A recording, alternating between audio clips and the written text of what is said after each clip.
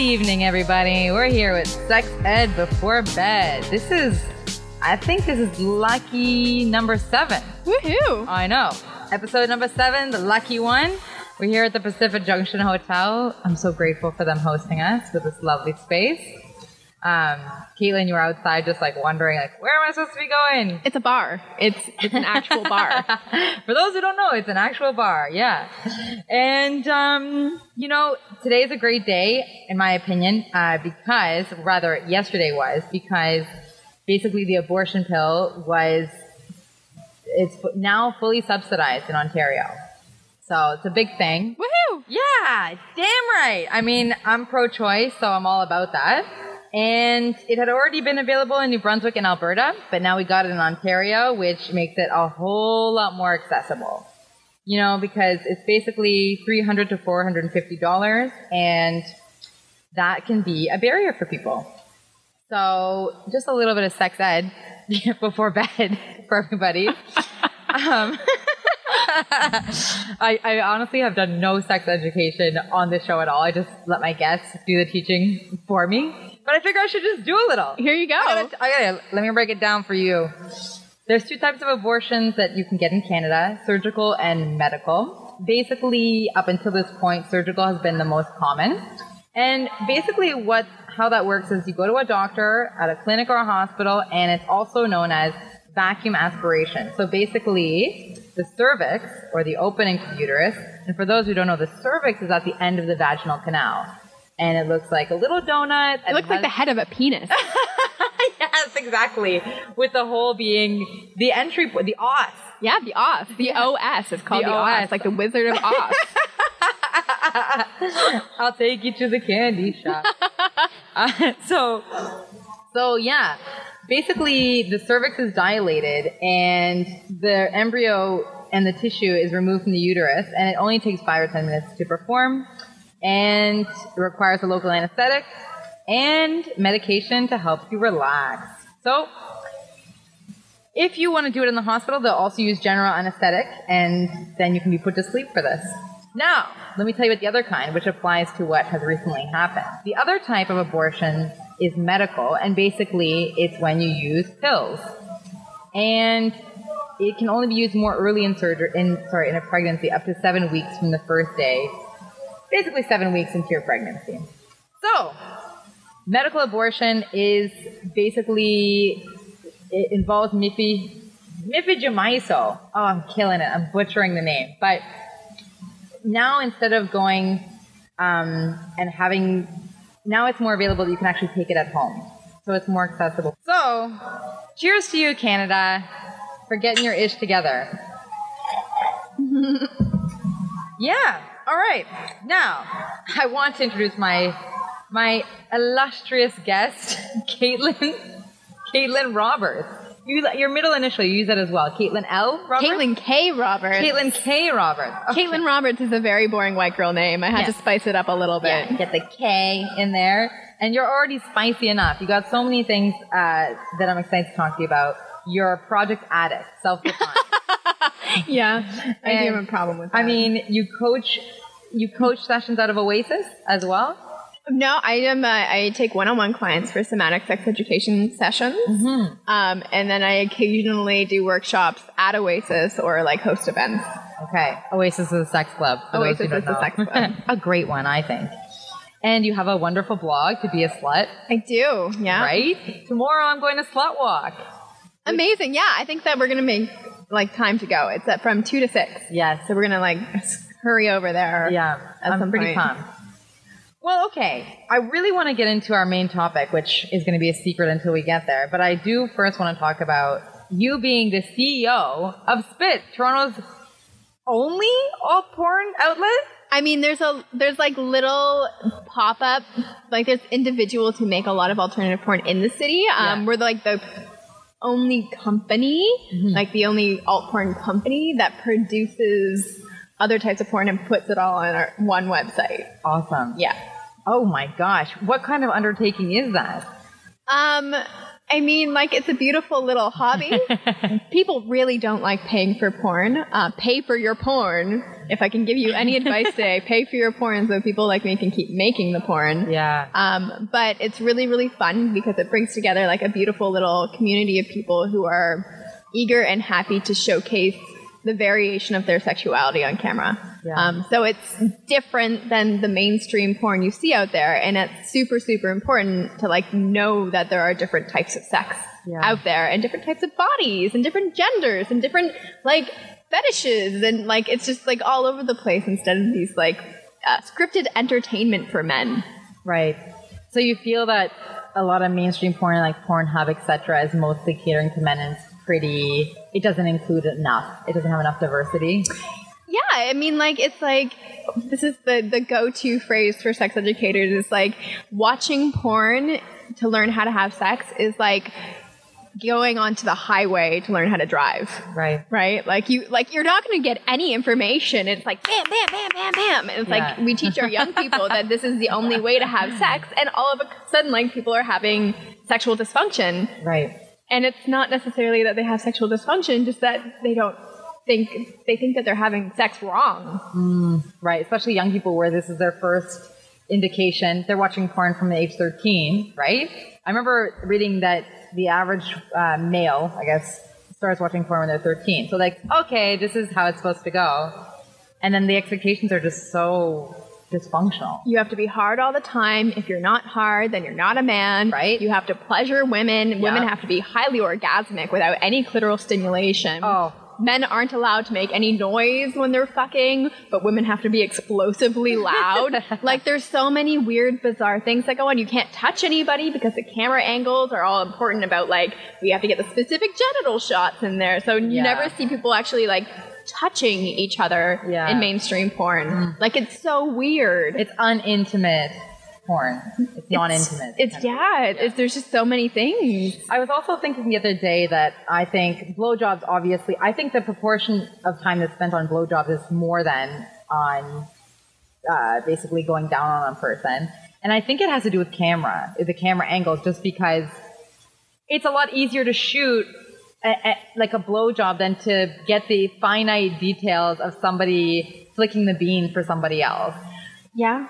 I don't know. I mean, but maybe there's some great close-ups that I'm not seeing. But so what can people expect if they go to Spit's website and pay for the porn there? So all of our porn is performer guided and directed. So we don't have any scripts.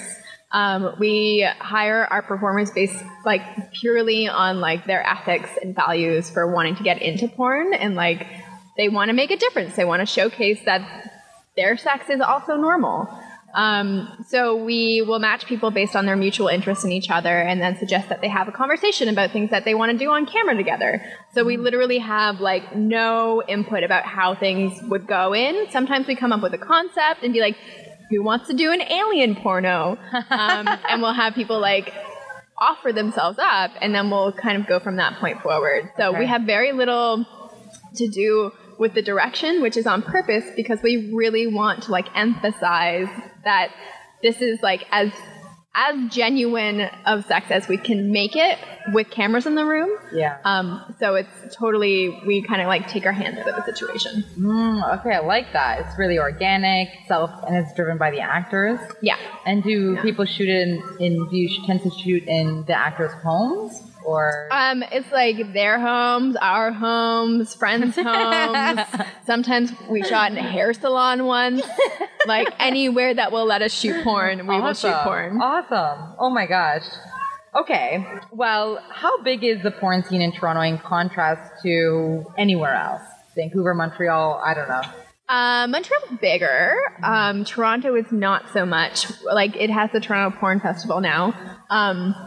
Which used to be the Feminist Porn Awards, which is great because it really brings in a lot of people for that celebration. But Toronto itself is not a huge porn city at all. San Francisco, the Bay Area, that's like where it's all at. Yes. Oh, yes. And I went to the Guelph Sexuality Conference this year, and there was a lot of talk about consensual non-monogamy. And also, from what I understand, it's a lot easier for people to have those kind of lifestyles in San Francisco or Portland.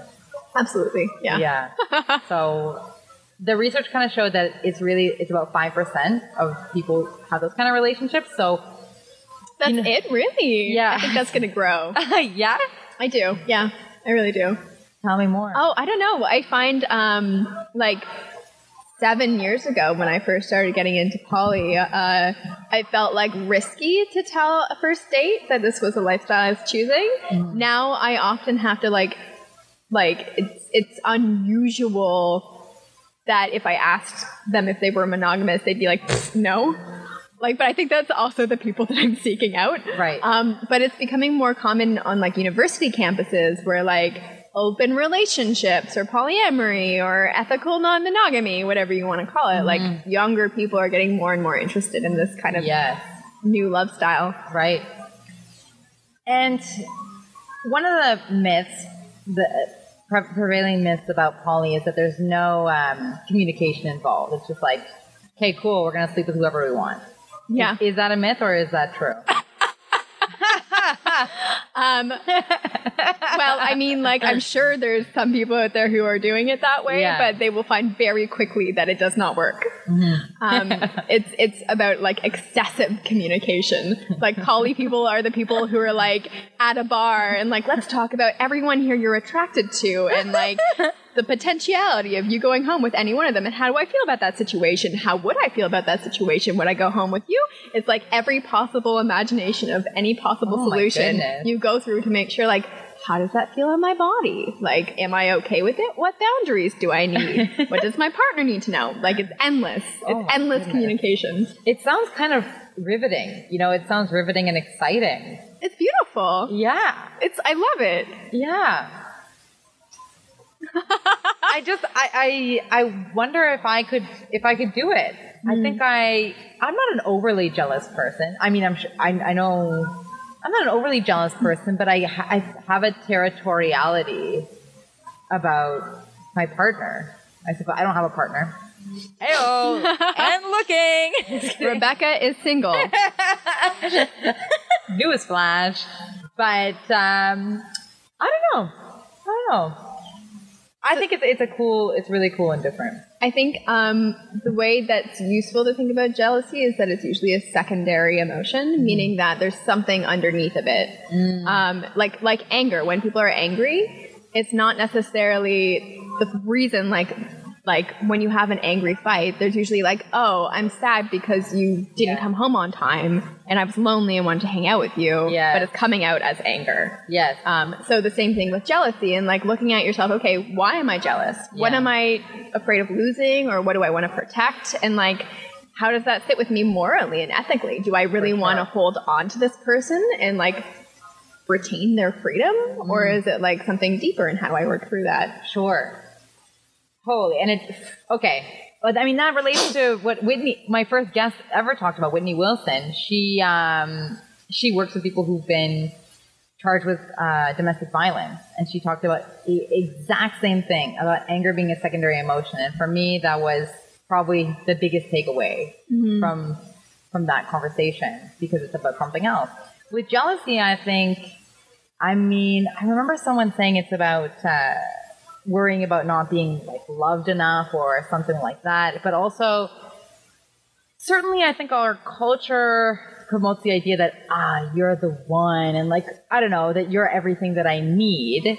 So then in a poly relationship, it's like, no, I get different things from different people. Absolutely. You know? And you know what?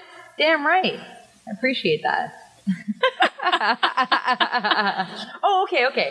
I have a question. If I or a listener wanted to get more involved in the poly community and learn more about it, what would be your advice?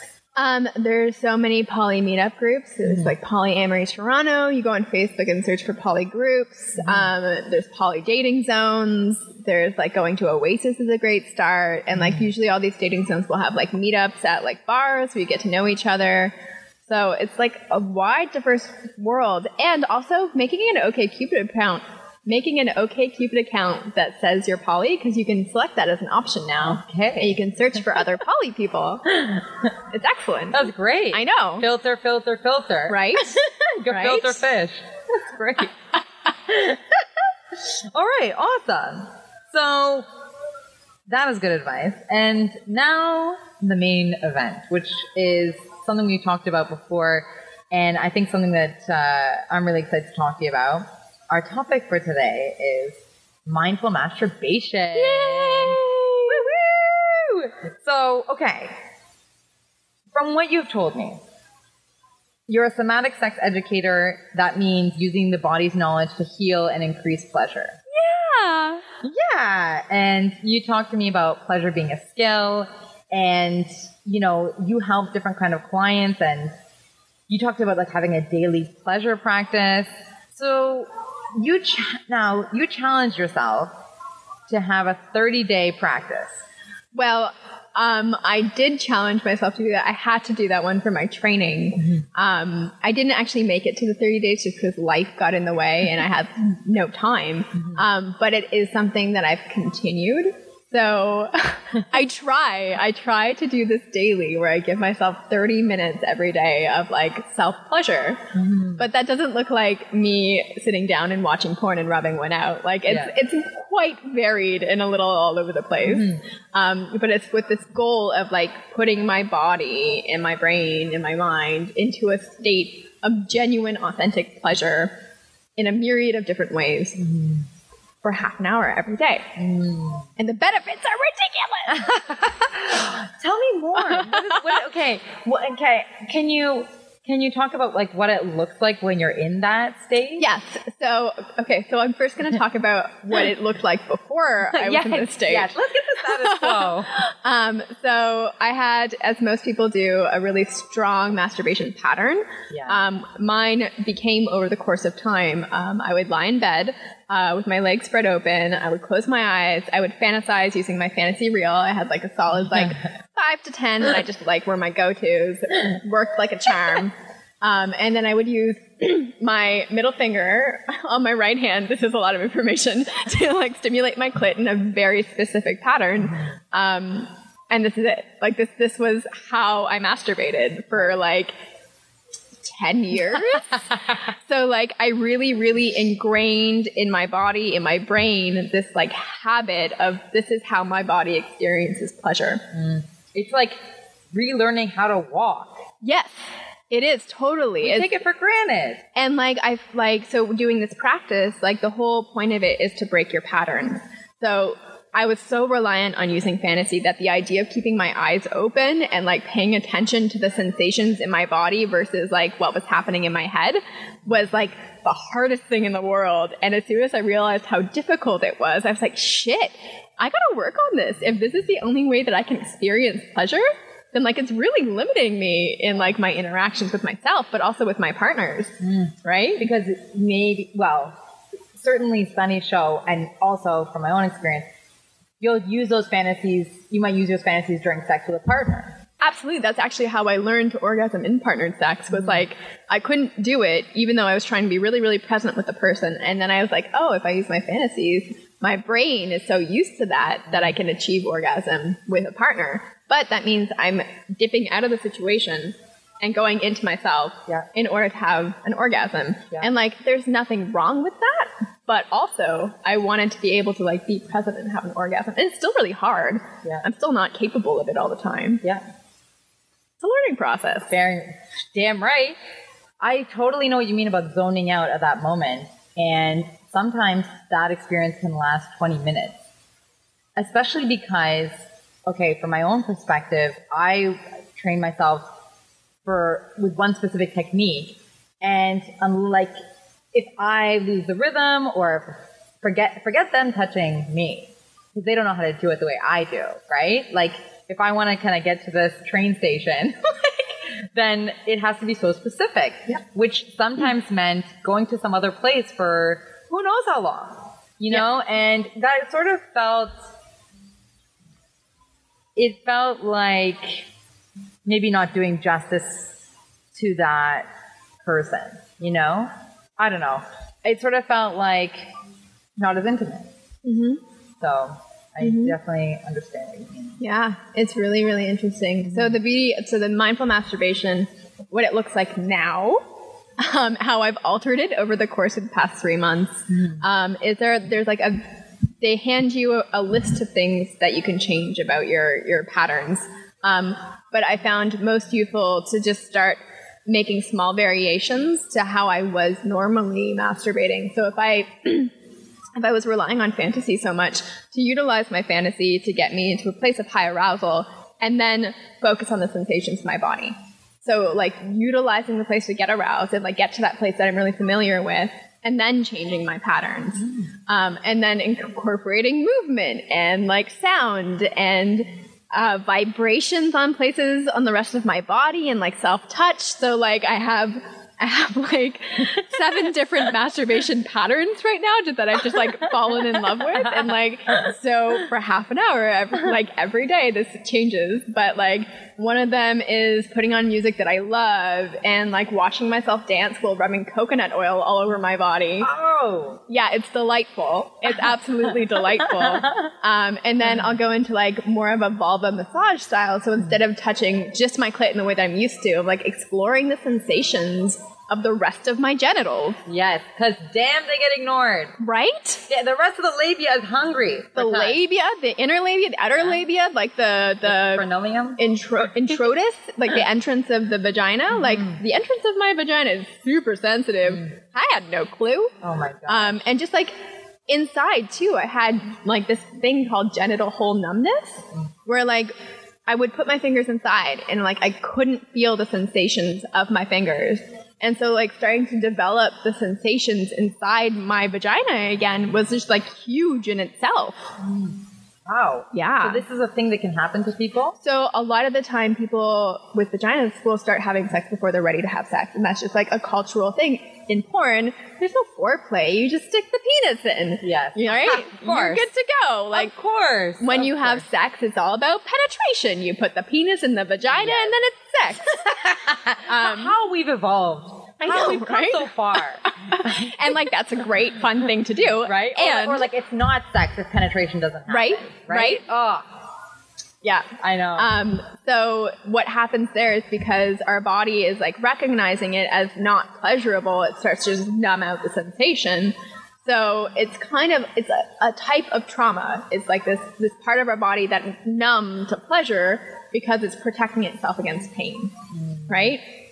And so like reworking with that, and like sex is always, I've always really loved sex. Like I just, like that's why I'm doing the work I'm doing. Yeah. And so I never specifically realized that I had like vaginal trauma from these like hordes of experiences of just sex before my body was actually ready for sex. Right. But like the beauty of like entering myself really, really, really, really slowly and like trying to notice the pleasure in every slow movement was so much harder than I was anticipating. And like to build up that somatic awareness and bodily awareness is just, like, it's like I feel my body for the first time. Like it's like magical. This is huge. It is. Really, this is an epiphany, a moment of epiphany. Well, many moments of epiphany. For you. Oh, yeah. And also with your example with the coconut oil, you know, if I think about it as someone who I would consider a bad sexual partner, they'd go straight for the genitals, right? But I treat myself that way. We treat ourselves that way when we masturbate. We're like, all right, here's the place. Let's go. You know? Down to business. Yeah, and with your coconut example and the other things that you said, it's a really holistic approach and an exploratory approach about here's the whole body. I have sensation everywhere. Let's figure out where there's areas of heightened sensation, vibration, as you said, using sound. It sounds a lot more immersive. Yeah. And so one of the things that's really interesting about sex and arousal in general is that there's 2 emotional affects. There's interest and excitement, which is the one that most people understand sex to be about. It's like this bam, arousal, like build up arousal, excitement. You climax, you orgasm. And then you go into an enjoyment bliss phase where you're kind of just like lying there in total like heaven about this like orgasmic feeling in your body, right? Like you're not in that hyper state of arousal anymore. You're in enjoyment bliss. And you can carry enjoyment bliss into your masturbation and sexual experiences. So instead of it being this like climb of interest excitement, you do interest excitement, enjoyment bliss. interest, excitement, enjoyment, bliss. So you start to develop this really like lengthy pattern where your body starts to realize that interest, excitement isn't the only source of pleasure. Like pleasure can be so varied and delightful. And it doesn't have to be a mountain. No. It's blips. Like little tiny hills, molehills, and then some mountains, and then maybe some non-mountains, and like it can be all over the place. Right. This sounds a lot like what I've heard about Tantra. Is it related? I'm not a Tantra practitioner, but I would like assume that it's the same. Like, I'm assuming that the things that I'm saying in probably more like scientific ways are a lot of the like spiritual practices of Tantra. Right. Okay, got it. All right. Well, I know you help different types of clients, and you do help clients with trauma. I do, yeah. I'm not a trained therapist in any way, shape, or form, so I have to feel comfortable with the level of trauma that is present and like the level of therapy that someone else has had previous to coming to me. Right. And there's only so much work you can do in talk therapy when trauma lives in the body. Right. So it's like working through especially sexual trauma in genitals. So the somatic sex education is based on one-way touch. So it's me touching clients, never the other way around. Mm-hmm. And so it can involve a lot of like vulva massage and like starting to like feel again. And like I've had sessions where I've just like held a finger in someone's vagina for like 30 minutes. So they notice the sensation. And like that was it. But like that's such a powerful thing when all the sex we know is this like, oh, you're turned on, penetrative sex. Oh, I've had an orgasm. Okay, we're done. Yeah. Right? Like it's just this idea and concept we have of what sex looks like is so limited to what our bodies could use and need and benefit from. When you use the word trauma, I always think, I guess I had this idea that it would be somebody who's maybe been like assaulted, but is that what you mean when you say trauma, or do you mean it more in a way where somebody doesn't maybe realize that there's trauma and they've sort of lost that sensation in the general area? It can be both those things. Like on the spectrum of trauma, I had my own realization where I didn't think I had experienced any trauma, and then once I had once a practitioner was doing this touch on me, like such an intense emotional release. And like, I had no clue where it was coming from, just like tears though. Right. And like, it's in our bodies. Okay. And so when you start to access that and like release it in the system, like you might not even know where it's coming from, but you're just tapping into these places in our bodies that are just holding on to emotions. Okay. So it's not, so in this case, it's not like someone did this to me. It's more like there's some kind of release that indicates that there is trauma, but could it, instead of saying trauma, could it reach exchange with like, I don't know, like holding on to something? Or I think it's like both in the same, like people who have scar tissue, like that's a form of bodily trauma, right? Mm-hmm. And we don't think about scar tissue as trauma, but like that's traumatic to the body. Like, right? When you cut into the skin, like that's trauma. And like emotional trauma is still trauma, right? When your nervous system gets to that fight, flight, or freeze mode, you're putting your body into the state of hyperarousal where you don't have the ability to self-regulate. So it's like taking care. So if someone has gone through emotional or sexual trauma, maybe like having their hand held down was a part of that. And so when someone grabs their hand, the body doesn't know time. So it's reliving that same experience, putting that person into that fight, flight, or freeze mode, and they get to the state of hyperarousal where they're not able to self-regulate. So the benefit of doing somatic sex education in that kind of format is there's a safe space. You know you're in a safe space. Your nervous system is regulated, and we can tap into that type of touch and release the body's holding on of that somatic experience of having someone grab your hand. I see. Right? Okay. So you start to experience that specific touch in a safe space and let go of the old trauma. Wow. Even though it might be difficult to know what it's linked to or where it's coming from. Yeah. Yeah. We don't always need to know the story. Right. In this, okay. So hypothetically then, somebody who's, always felt that they've had healthy relationships, they could still have trauma in their body. Oh, absolutely. Right. So even though it's not like no malice has occurred, but still there can be trauma. 100%. Right. And it's linked to maybe one of the things you said is not being ready, the body moving forward before it's ready. And the person in their mind is like, yeah, sure, I'm ready. And it seems to tie into ideas of what's normal, but not tuning in. Yeah, we're so disconnected from our bodies day to day, right? Like, as soon as we're born, it's all about, like, how's your head feeling? What are the emotions are you having? Not, like, what are you noticing in your body? Like, if your aunt hugs you and you don't want to be hugged, your body has a physical response to that. But we overlook that. We override it and we say, hug her anyway. Right. Right? There you go. And here's the issues of consent. Right? For sure. This is pretty fascinating stuff. And how ironic that we live in our bodies all of our lives, but yet we're distanced from them. Yeah.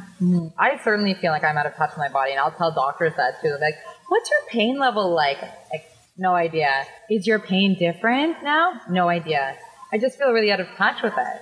Yeah. So you've definitely, it seems like you're feeling a huge need in people's lives. So important. Like, the amount of times that clients come in just being like, I want to feel home in my body. Like, what a powerful statement to, like, this, like, we're not going anywhere else. These are the bodies we live in. So, like, to feel home in our bodies, like, what a beautiful idea and, like, reality that we can achieve. Yeah. Holy smokes. Yeah. Game changer. And what effect has learning about all of these things, the somatic sex work that you've been trained to do now, and also mindful masturbation, what impact has it had on your life? Oh my God. Like, I can feel things. I can, like, feel so much when I experience an emotion. Like, I check in with my body and realize that there's sensations happening that are attached to those emotions. And being able to ask someone, like, can you just touch me this way? Or can you say this to me? Because, like, my body, my mind, my heart wants to hear this thing. And, like, being unable to ask for those things or even know that I wanted those things. On top of that, like, my capacity for pleasure has just, like, expanded by 1 billion. And, like sexual pleasure, sure. But also, like, day to day, like, walking down the street, just, like, the feeling of my jacket on my skin is, like, so nice. Like, it's just, like, everything, my brain is just, like, drenched in all these happy hormones. So, of course, I'm experiencing the world in this, like, delightful bliss. You're operating on a heightened awareness, in a heightened awareness place. Only because I'm masturbating for 30 minutes every day. It's free, everybody. Oh my God, who doesn't want to masturbate for 30 minutes a day? It just sounds excessive. Yeah, and also, if I told you could get better at masturbating, who wouldn't be like, yes? And that it would have ripple effects within your body and jolts. And also, as you told me earlier, it has impact on your life with some of your lovers. My lovers, I have so much energy all of the time. Like, it's just endless amount of energy. Is this the replacement for coffee we've all been looking for? Yes. Okay. Doesn't stain your teeth and won't keep you up at night. Or maybe it will. And you get to have, like, orgasms all the time. Oh my gosh. Right. Because it's increase your capacity for orgasm. If you wanted to, sure. Like, I will typically orgasm when I do this because it just feels good, and why wouldn't I? But, like, the emphasis is on, like, if you're having difficulty achieving orgasm through it, don't put that pressure on yourself. Just, like, be in pleasure. And if you start to notice anxiety or fear or pressure or shame or guilt coming in, stop what you're doing and reassess the situation and go searching for pleasure again. Oh my goodness. Yeah. It sounds like this requires maybe a level of maturity that not all of us have. That's why I'm here. Thank God. I do masturbation coaching. It's like my favorite thing. Oh my God. You've helped other people find. Do we want to do yours right now? Oh, really? Why not? Okay. What are your masturbation patterns? Tell me. Oh my gosh. The listeners are going to get to know me. I think we've glossed over them. Okay. I'd say I'm a pretty vanilla masturbator. I lay in bed, spread the legs, and basically I take my index finger and move it either in a circle around the clit or a sort of north-south on the clit. I use lube. Shout out to Astroglide. And I would say I watch porn 60% of the time, 70% of the time, and then 30% is a reel. And it's sometimes a reel of porn I've watched recently or previous partners that I've been with. And that's it. That's it. That's beautiful. Thank you. So, like, here's the thing: the celebration of your pleasure is incredible. Like, it's amazing that you've found space in our super erotophobic culture to give yourself pleasure. And let's expand it.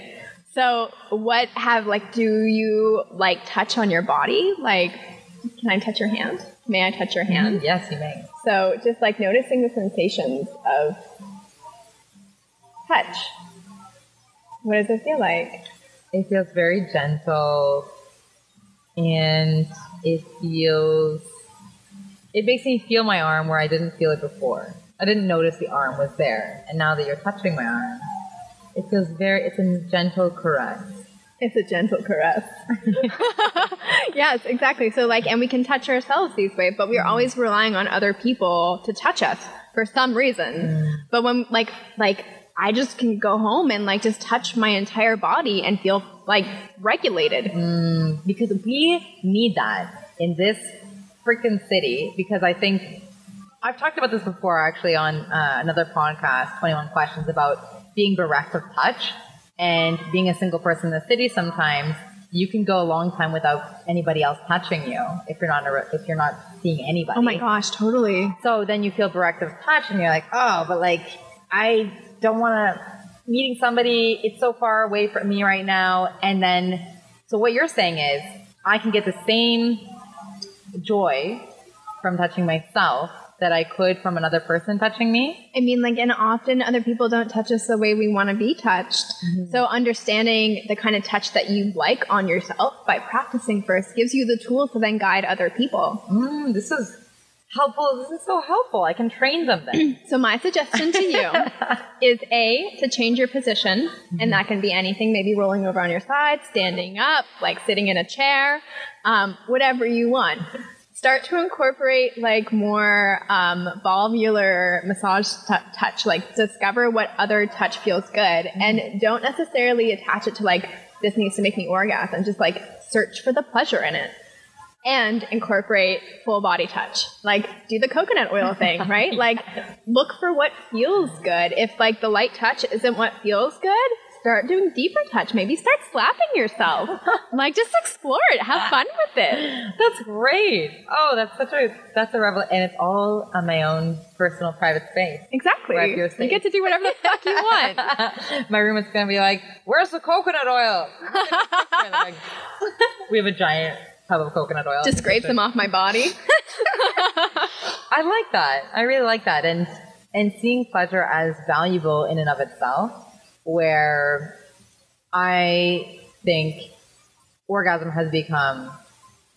I've become orgasm driven, and it's very much just how our society is very goal oriented. We're not about how you got there. It's just get there. I don't know. Yeah, I feel like that. That's one of the things I've been thinking about lately. Totally. And we use masturbation as a tool to either relax us or put us to sleep or a distraction. Yeah. What if we use it as a tool to feed ourselves and revitalize our bodies? Right? This is so great. I know. I'm thinking about you wearing your jacket right now and how you were saying how the jacket feels. Good? Yeah. Oh, it's so nice.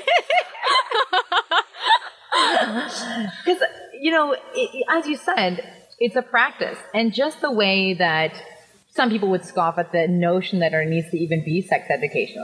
No, I have it. Therefore, I get it. Therefore, I know how to do it because I do it.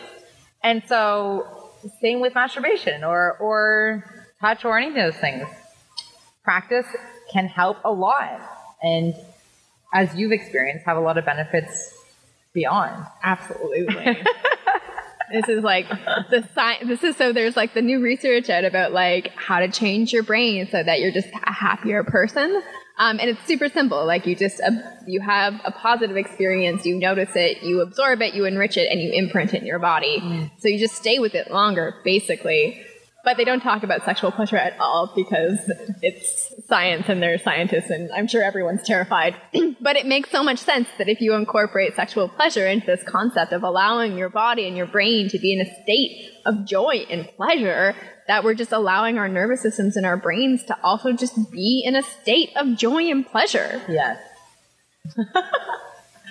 Oh my. It's like magic, right? Right. It's a gift. It's a gift that we give ourselves. And reveling in it. Mm-hmm. I think that's pretty huge. Okay. Okay. Sorry, I get really enthusiastic about this topic. I know, because this has been something that you've been, it's been so recent for you. Yeah. Just the past 6 months. Not like 4 months tops. And what impact has it had in well, we kind of talked about it a little bit, but with your lovers, So it's become a really interesting process. Not necessarily just the orgasmic yoga practice. That's what it's called. That's the thing that it's called is orgasmic yoga, but I prefer mindful masturbation. Right. Because it's neither orgasmic nor yoga. And it's been a really interesting process because I have all this like newfound sex knowledge. And it's very interesting to date in general, just because I'll like meet someone and I'm like, oh, I see everything that we can work on. So you're either a client or like a lover that I'm training. So it's like, oh my God, how do I parse this apart now? Yes. Yeah. But I have a lover that I'm training, and I have other like like a sex wizard lover now, which is nice. Oh, that they're training you in some ways.